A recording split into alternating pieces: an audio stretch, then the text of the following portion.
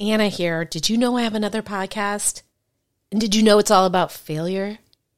Well, at this point, you'd have to answer yes to both of those questions because I just told you. But my other show isn't just about failure. It's about failing your way to success. Yes, success. Because the most successful people are often just the people who've gotten up the most times after their failures. Don't believe me?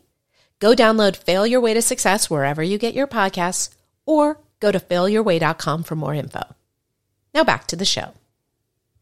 I'm Anna David, and I interview actors, writers, musicians, and other creatives about addiction, recovery, and sharing their dark to find their light.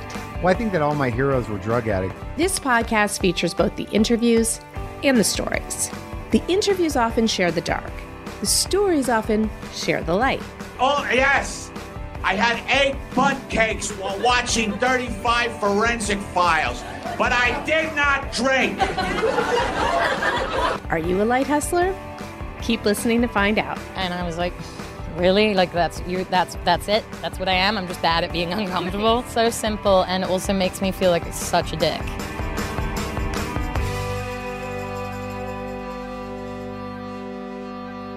Hi there, you're listening to Light Hustler, a podcast hosted by me, Anna David.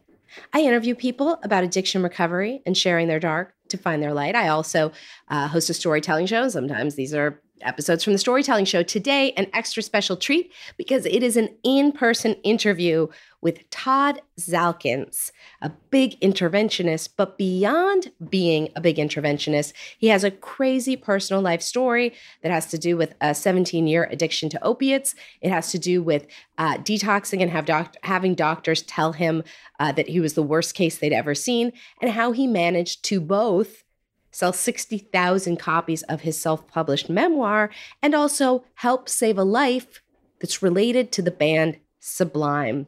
We also talk about his documentary. It's a good one. And the reason it was in person is that Todd came to the Light Hustle Publishing Retreat in Ojai, which I have just returned from. It was a great success. We talked books. We ate s'mores. We did tarot readings. We got cupped. And if you don't know what getting cupped is, go Google it. And then when you're done Googling it, go take the quiz. If you think you may have a book in you, please, I urge you, go take my quiz. Go to futureauthorquiz.com, take the quiz, find out. And now let me bring you Todd Zalkins into a conversation. Oh, right now we're just doing like a little warm up. Oh no, we're live. Not live. We're recording. Wait, we're doing the podcast right now? Yes.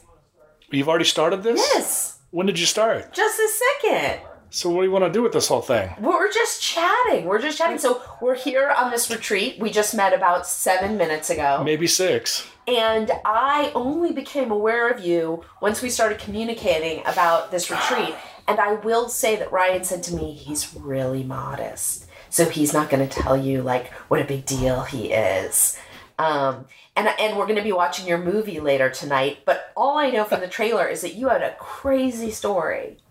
Well, first off, thank you for organizing this. I'm glad that we're all together. I'm really glad you're here. And I'm glad that you and Ryan put this thing on. And the story is there's a little bit to it. There's a lot of layers to it. At the end, it's all about giving someone who has zero hope some hope, and also helping to improve with awareness and education. So it's used on a few platforms. I've been really fortunate in that regard. Are you from California? Yeah, born and raised. Born and raised in Los Angeles? Long Beach. In Long Beach. Mm-hmm. And this basically... Are we live again?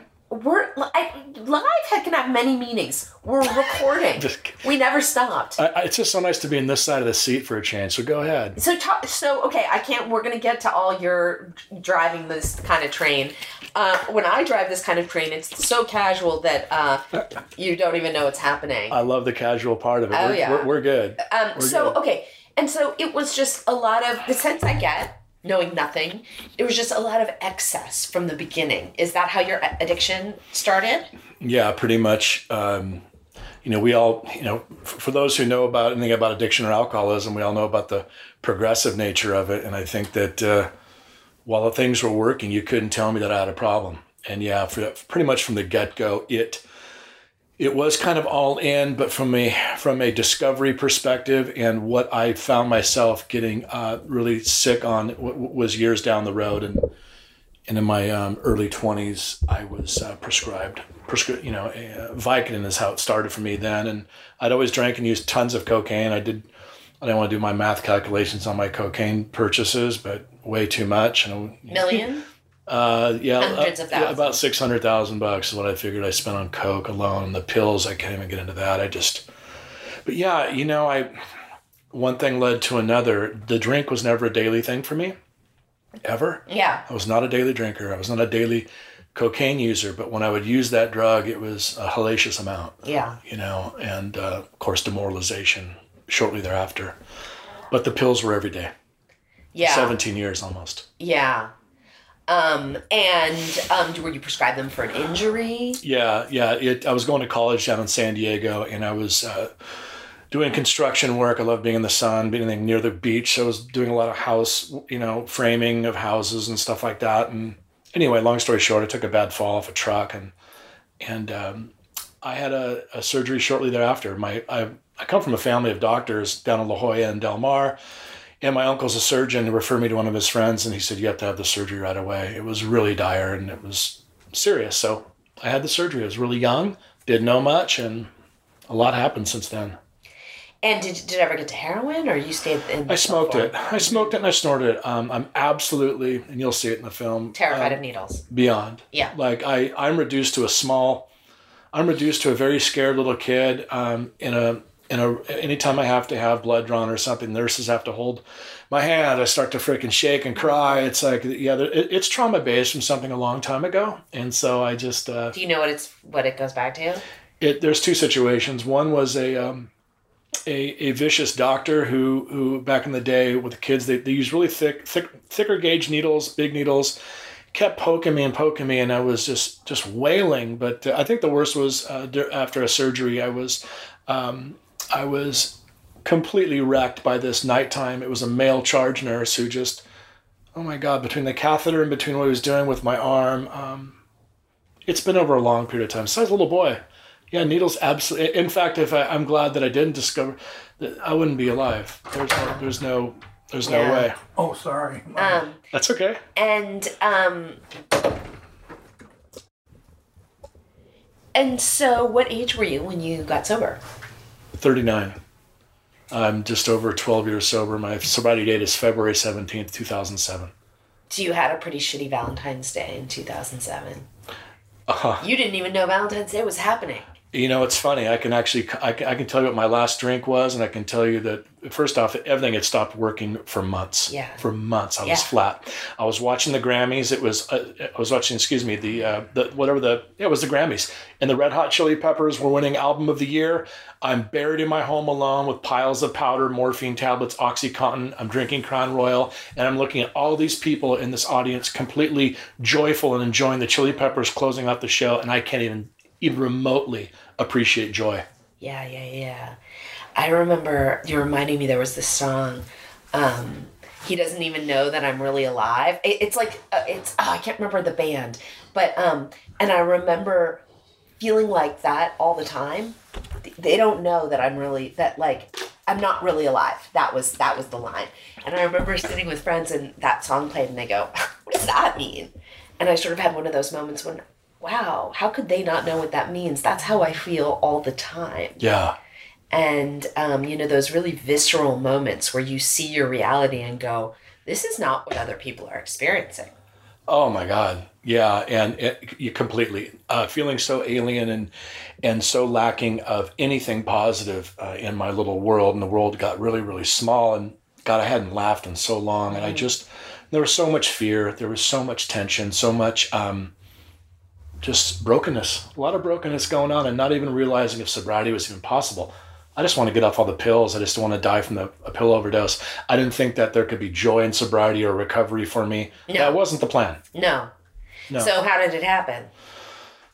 Well, on February 16th of 2007, I took some luggage and I was seeing a woman down in Newport Beach. I moved my stuff into her place. Don't ask me how a woman was seeing me. Yeah. At the time, in the condition that I was in. Al-Anon to the 10th level. Yeah. So I was in my home in San Clemente, and I leased out my home. I packed up my crap, went to a hospital in South Laguna Beach, and told them I was dying and I could barely talk and barely walk. And they said, there is no doubt that you're dying. How many pills were you taking a day at that point? I can tell you exactly what I was taking. This was for a long time. 16 to 18 80 milligram Oxycontins a day, 2 to 3 fentanyl sticks of 800 micrograms apiece, 10 to 12 Norcos, smoking heroin on top of it. It was like, strength-wise, over like 100, 110 Vicodin a day. So people wondered how that didn't kill you, I'm imagining. Things were starting to fail. My heart was, first off, my heart, not my liver, my kidneys, they weren't doing too good either. Yeah. But my heart was starting to slow down, and I was starting to, it was skipping beats, and it was stopping in the middle of the night. And so you detox in this place. Huh. Oh, no, it went well beyond that. I was in treatment for 23 days. The only reason I didn't stay the other 7 was because there was no family around, because I'd pushed everybody away who cared about me, and everyone was so scared of me at the time. So I didn't sleep in rehab, and didn't sleep for another 21 days outside, 44 days without sleeping. So okay, that was a rehab, or that was a detox, or both? Okay, that was an actual hospital-based program. And so you stayed there 23 days. 23 days, came out, didn't sleep for another 21 days, and I physically shook for over 9 months from the detox. Then what happened, or what was happening during that period? Did you start going to meetings? What did you start doing? Yeah, that was my only saving grace, and and it was started at the hospital. There was a men's stag meeting down in the auditorium. And these men were, you've heard this a million times, whether it's men or women, they were laughing, they had purpose. You could tell that there was joy in the camaraderie, but it seemed very, very foreign to me. That was the magnet for me, though, was seeing people smile. And I could tell that these men were succeeding in life, and I could tell that they meant what they said. So I fell into a very, very loving group of men in Laguna Beach who, to this day, I owe my life to. I would walk through fire for them, and I love them dearly. And then talk to me about this. So you were really close to a lot of musicians. That was your vibe. Do you play? Yeah, I still am the lead singer of a punk band from Long Beach, and we grew up in our community. Music was, and I don't have any tattoos because I'm scared of needles. Isn't that good? Oh, hilarious. I had mine removed. Did you? Okay. Yeah, you really should be scared of that, because that's painful. They did a good job on I know. You can sing it all. Growing up in Long Beach, the scene was awesome. I mean, there's a pool of just wonderfully talented musicians, and on every single level, and whether it's punk, reggae, and you name it, we have it. And so, I grew up with a lot of good people. What's your band called? My band's called Corn Doggy Dog and the Criminals. Are you Corn Doggy Dog? Or are you one of the Criminals? No, I'm just one. I don't know what I am, but what do you play? I sing. Oh, you're just lead singer. You don't play bass, or no? We have really good players in our band. They're good. Are you going to be singing this weekend? With you guys, not unless you're doing Frank Sinatra karaoke or something. I'll sing Summer Wind to you. I was going to bring my ukulele, but I didn't. Now, okay, and in particular, you were very close with the band, or you are very close with the band Sublime. Yeah, I grew up with those guys. We're all in Belmont Shore, a little beach community in Long Beach, and I've known those guys since we were, one of them since I was 9 or 10, the other since I was 12, and then Brad I met in right around there, 13, 14 years old, and so ran with those guys, and they were on a meteor ride, man, to fame, and Brad died, and I was with him when he died that night in 1996. He had just been married for a week, and he had a baby boy, and I love those guys a lot, and they lived the same way that I did, which was for the moment, not giving a shit about tomorrow, and just, full tilt. And what are, in case people don't know, what were some of their songs that people would... Well, I mean, Sublime's self-titled album was the album that really broke them, and they had a #1 single, which was a Billboard #1 single called What I Got. They're known for that. Off of that album, you've got Santeria, you've got Wrong Way. Those are big songs, really, really big hits in the radio market. But the song that broke them was a song called Date Rape off of their 40 Ounces of Freedom album. And I was actually the star of the video, and Ron Jeremy, the porn star, rapes me in jail. And oh my God. Oh yeah, it was nuts. We filmed that like in 1994, and Date Rape broke them. It's a parody about the act of date rape. It's not about it's not suggesting it or, hey, go do this to a chick. I imagine quite controversial or not. You know, it's funny. Back then, hell yeah. But if you listen to the song, it's a wonderful song. It's got a great vibe to it. And it's about really the consequences of what happens if you go that route and you end up getting in jail and getting stuff with Ron Jeremy. With Ron Jeremy. Maybe some people's dream. Yeah, it's not mine. Not yours. I get that sense. I don't think it's yours either. No, not. But I have met him. He's classic. Man. Yeah. Now, and so when you say you were with him the night he died, so it's a week after his wedding. You guys are both active addicts. Yeah. And I imagine that's quite traumatizing to be. Yeah, it was around that. Well, what was. First and foremost, you know, we'd all been at his wedding the week before, and then they have the shows up north of San Francisco. You're from Marin County, aren't you? I am, yeah. So their last show was in Petaluma. So you know where Petaluma is? I do. At that Petaluma Theater? Yeah, I've never been there, but I know. Yeah, it's a great venue. And so that was, they played a great show that night, and I had this big Lincoln Town Car, and I tried to drive it out of the theater parking lot with all the guys in the band. I crashed it in the side of the theater, and the band manager says, "No, my nickname is Z-Man." Like, Z-Man, you're not driving back to the city. And so I got in the back with everybody, and next thing you know, we dropped off Brad and the guys at their hotel, and I was staying with the booking manager's house. And I guess at about 2 or 3 in the morning, Brad tried to call me, and I couldn't wake up because I was intoxicated, and he died shortly after that phone call. Overdose on heroin? He died of a heroin overdose. And so this movie that you made is all about helping his son, the one that was the newborn then. It focuses. There's a lot of sublime in it, and certainly about growing up in the community, and also about how the addiction got a hold of me and what it took to recover. And so, having recovered and becoming an interventionist and some other stuff, I was able to finally take that call when it happened, when Brad's dad, Jim Knoll, called me to tell me that Jacob was dying of alcoholism and drug addiction. And so it was kind of like a full 180, and it was a beautiful moment for me. And he's sober today? Yeah. How long? He's now sober 2.5 years. He had 18 months, went out hard. We got him back on the treadmill of life, of sobriety, and thank God, you know, he's doing great, and he's having a really bitchin' life, you know. And what's the movie called?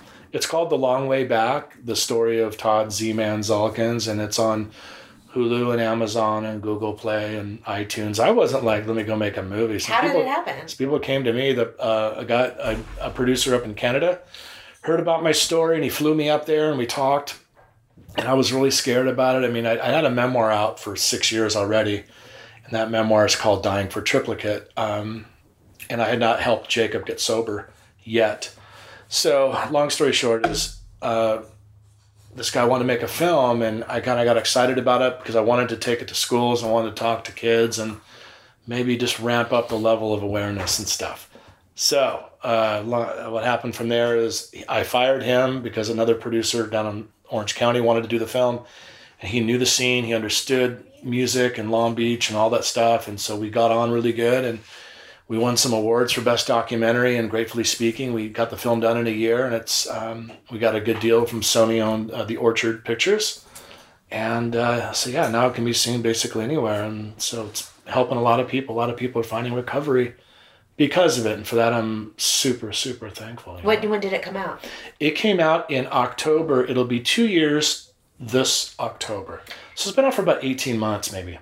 And so talk to me about deciding, because my entire mission in life is helping people share their stories. And my company publishes books, a lot of recovery books. Talk to me about your decision to do that. So you did that years before the movie. Oh, yeah. I actually wrote the book. I mean, for whatever reason, the damn thing, it sold like almost 60,000 copies, and it's done pretty good. I saw it has a bunch of reviews. Yeah, it's done well. That's 60,000 copies. Yeah. That is an insane number of copies. I wasn't like, this is how it started. The gentleman who treated me, Dr. Daniel Hedrick, who I was treating with in Laguna Beach, he said, and I don't think it's 20 plus that, he's detoxed over 20,000 people, says your case is the worst thing I've ever seen. And as I was getting sober and starting to help others do the things that we do in recovery, he and his nursing staff said, Todd, you've really got to write your story. Right. This could help people. And they encouraged me. And next thing you know, I started writing. And there's not too much spirituality in there because at 18 months, I wasn't Mr. Spiritual guy, but I certainly encompassed the raw nature and the gritty nature of what we go through, and encompasses a little bit of about my first year in recovery, which was gnarly. It was really gnarly. Gnarly how? The post-acute withdrawal symptoms lasted for over a year. And what were they for you? Constant clamminess of my skin, my right hand and my right leg constantly like chattered and just moved, and it wouldn't settle down. You'd kind of think I was going into a stroke, and it was all the time. And when I started finally getting sleep, I would settle down a little bit, but I was always looking like, just like, man, this guy's had like 25 cups of espresso or something. What is this deal? And I just didn't think that would ever pass, and it did. Thankfully speaking. And so I wrote the book. I went to New York. I actually had 3 publishers interested in it. And I think I got to tell you that because this was around the time when Big Pharma was just still dominating and the cat wasn't out of the bag, some of these publishers were scared of the content. Mm-hmm. But I wasn't bashing Big Pharma. I was taking responsibility for my addiction. And who published it? I did. Oh, so you turned down the publishers? No, they never made me an offer. Right. Penguin, and Simon & Schuster. Yeah. And I went to Writers' Conference. I was so excited. I think, the only writer who had three of the representatives said, we really want to see this. And I sent it to them, and they just said, this is a little bit too, I don't know, I forget what one of them said, but oh my God. I was like, okay. So I just pushed with, I was really bummed, but the self-publishing route became good. My friends from Sublime put it on their social media, so there was some organic following there. Yeah. And in the first year, the thing sold like 20,000 copies. It was pretty good. Yeah. Second year, about the same. Yeah. And so since then, it's my whole thing. It trickles. I did 6 books, traditional publishing, and then my last 2 that have been self are so much. They're doing better. Uh-huh. They've been fun to promote. Yeah. Who knew, right? Publishing. I know. Yeah. Well, it's changed, and you really were part of that wave of it changing. For sure. And we take our knocks doing our self-published stuff, but you know what? It's ride or die on our own, man. And I'm thankful it's reached a lot of people in places I've never even heard of too. It's cool. Yeah. So how did you become an interventionist? So at about 2.5 years sober, my skin finally started to settle. There was a gentleman in South Orange County, and may he rest in peace, Jeff Jones, who was a master interventionist. He would see me at meetings, and he knew about my story. And he's like, man, you could really identify with some of these people who are sick on the opioids. I think you'd be a good interventionist. He took me under his wing and trained me appropriately. I got my KDAC, my drug and alcohol license. I also got my addiction specialist license. I did the work, and I wasn't seeking it. I wasn't like, I never worked for a treatment center. I've never done that. No offense. I'm glad that there's treatment out there for everybody, but I just couldn't work for a treatment center. It was like, I've always done stuff on my own, it seems like, at some level. And then do you have a focus of the kind of people you intervene on? How does it work? Yeah, that's a really good question. I've intervened on every shape and size. It doesn't matter. I mean, you name it, I've done it. Whether it's meth, whether it's alcohol, whether it's a 75-year-old lady, a successful 68-year-old CEO male, obviously tons of young people, especially between 18 and 24. It's where the target seems to be these days. But I've really covered the whole spectrum. I don't specialize in anything in particular. Although I'll tell you this, I will not intervene on a female meth addict anymore. Why? Just too gnarly. It's been my worst experiences ever. I gotta say, I have a thing for moms. I love moms, right? Yeah. I got my mom back in my life because of recovery. And when I've had these radical interventions with these young ladies who are just completely thrashed off meth, the way they talk to their parents, I just can't. Wow, it just ruins me. Yeah. It ruins me. I can't imagine talking to my mom or I know that it's just a disease, but that disease to me is so sinister. Meth addiction to me is so gnarly and so sinister. Anyway, when I get those these days, I refer them to a female colleague of mine who does those. I'll do anything else. That's fascinating. Yeah. So is your passion in creativity? Is it in doing the interventions, or is it just in spreading this message into lives? That's definitely one of my passions, but the what's truly taking hold or defining my purpose these days is something called Higher Ground. And if you go to the highergroundexperience.com, myself and 3 other partners are in the process of developing a revolutionary education and awareness a platform for which young people, it's incentivized learning, for which young people will be able to experience real life scenarios, peer pressure situations, all held on their smartphone. We're going to be lining up with the biggest health carriers in the country, big retail, to help fund the project as far as the gift cards. But the Higher Ground experience is hands down, for me, I want to see kids avoid overdose. So it's virtual reality? Is that how it works? Yeah, put it this way. It's going to be like a Netflix series. You're going to get to know these cast of characters, and we're going to have several different, not versions, but we call them lesson pods. So there'll be 5 lessons in a pod, and it's going to become a social community where people are able to interact in a healthy environment. People are living in non-toxic ways. It's a total different way of educating young people about substance use disorder. And so for me, it's, and Ryan, in fact, Ryan Hampton is on our advisory board. Right. He's super excited about it. We've got a wonderful board of advisors, and Ryan being right there at the top. So yeah, I love my intervention work, but the Higher Ground. And when is that going to be available? We are actually, I'm glad you asked that, because we are getting rebranded right now by this wonderful company called Crush and Lovely in New York City. And they are thrilled about what we are doing. And we are going into our investor talks over the next month. Fantastic. Yep. But people can go to the site now. highergroundexperience.com. And so you have this one book, and we're here learning to share our stories, and you have a lot of experience sharing your story already. Do you think you have another book in you?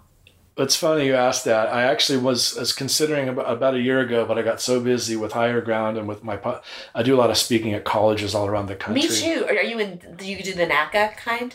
The what? NACA, you go through the National Association of College. No, ARHE, the association. Okay, different. Yeah. A different. And also just by referral, a lot of people just reach out to me from different institutions, and so there's been a good word of mouth thing from that. But to go back to the book. Oh yeah. Okay. So the first one is just so gritty, and it's so raw. I can't really look at it myself. It speaks to the addict for sure. But the subsequent thing I was thinking about writing was something that's more spiritual based and how I've grown up a little bit. Yeah. I don't talk the way I used to talk. I don't act the way I used to act. I made a lot of changes, which to me is what recovery is about. It's about growing up and changing. Did you write your first book yourself? I did. I wrote it. Yeah. Anything Every I've word. written.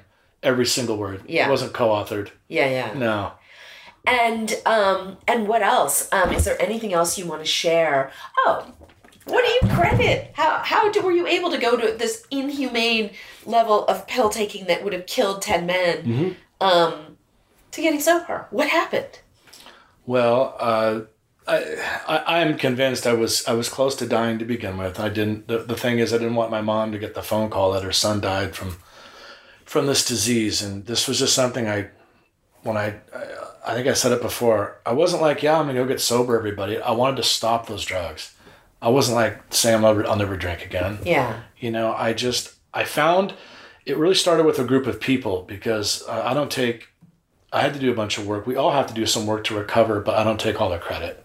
The credit goes to a really big family of these really, truly caring men who had huge hearts, unconditional love, and they saw a really sick guy that they wanted to help.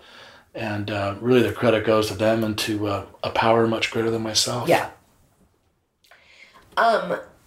Well, that's all I've got. This has been fantastic. I'm excited to, learn more about you as this weekend goes on and watch your movie later tonight. Is there anything else you want to add?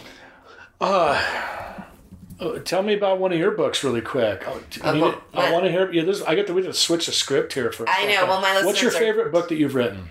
Oh, Party Girl. My first book was. And is that about you? Yeah.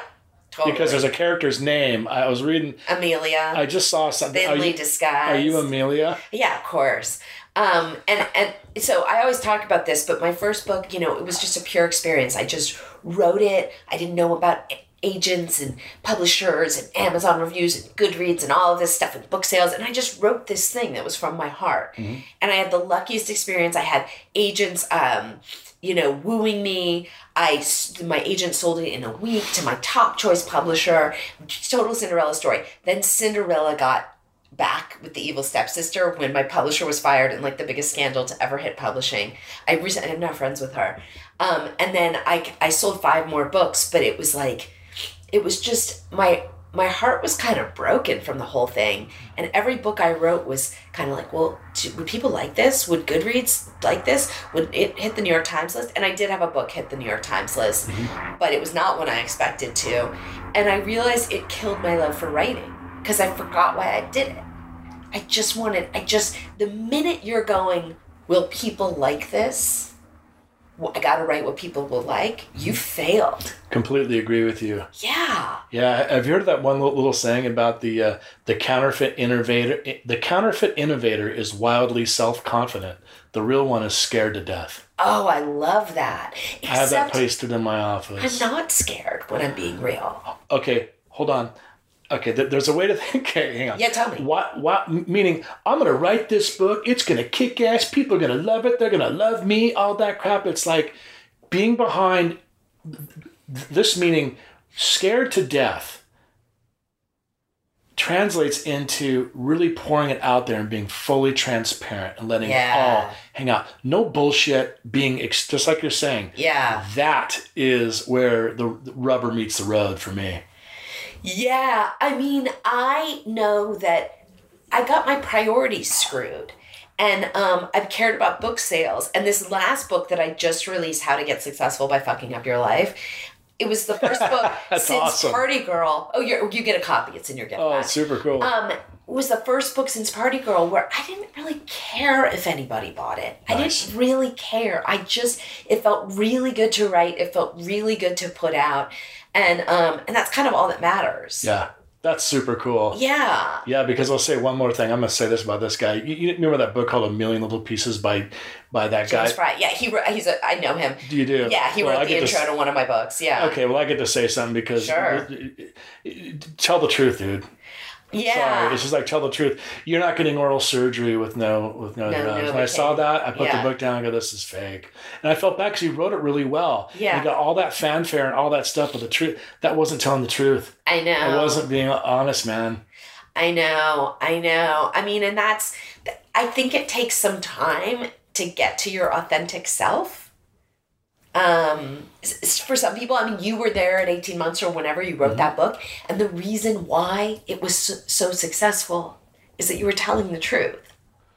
I maybe that's a component to it. And I wasn't trying to throw him under the bus so much, but that taught me a lesson in that, you know what, it's just got to be as gritty and real as I can possibly be. And I'm looking forward to reading the book you put in the bag here. Oh, yeah. It's funny, mostly. Cool. I'm a big believer in you trick people into thinking they're being entertained while secretly trying to, like, save them and infiltrate the message. Right. Because, you get more flies with honey or something. I can't remember the expression. There's some great Southern expression. I can't remember. But right God bless you for allowing me to promote my shit. Hell yeah. I got to put it back on you for a minute. Thanks for having me on your show. Thank you so much. Yeah. This was super fun. And to find out more about you, is it toddsalkins.com? Yeah, toddsalkins.com. And the film has a website too. It's thelongwaybackfilm.com. But yeah, just Todd Zalkins, ZALKINS, toddsalkins.com. And it's if you search on iTunes, Amazon, it sounds like it's everywhere. It's everywhere. You cannot escape it. You can't. I'm screwed.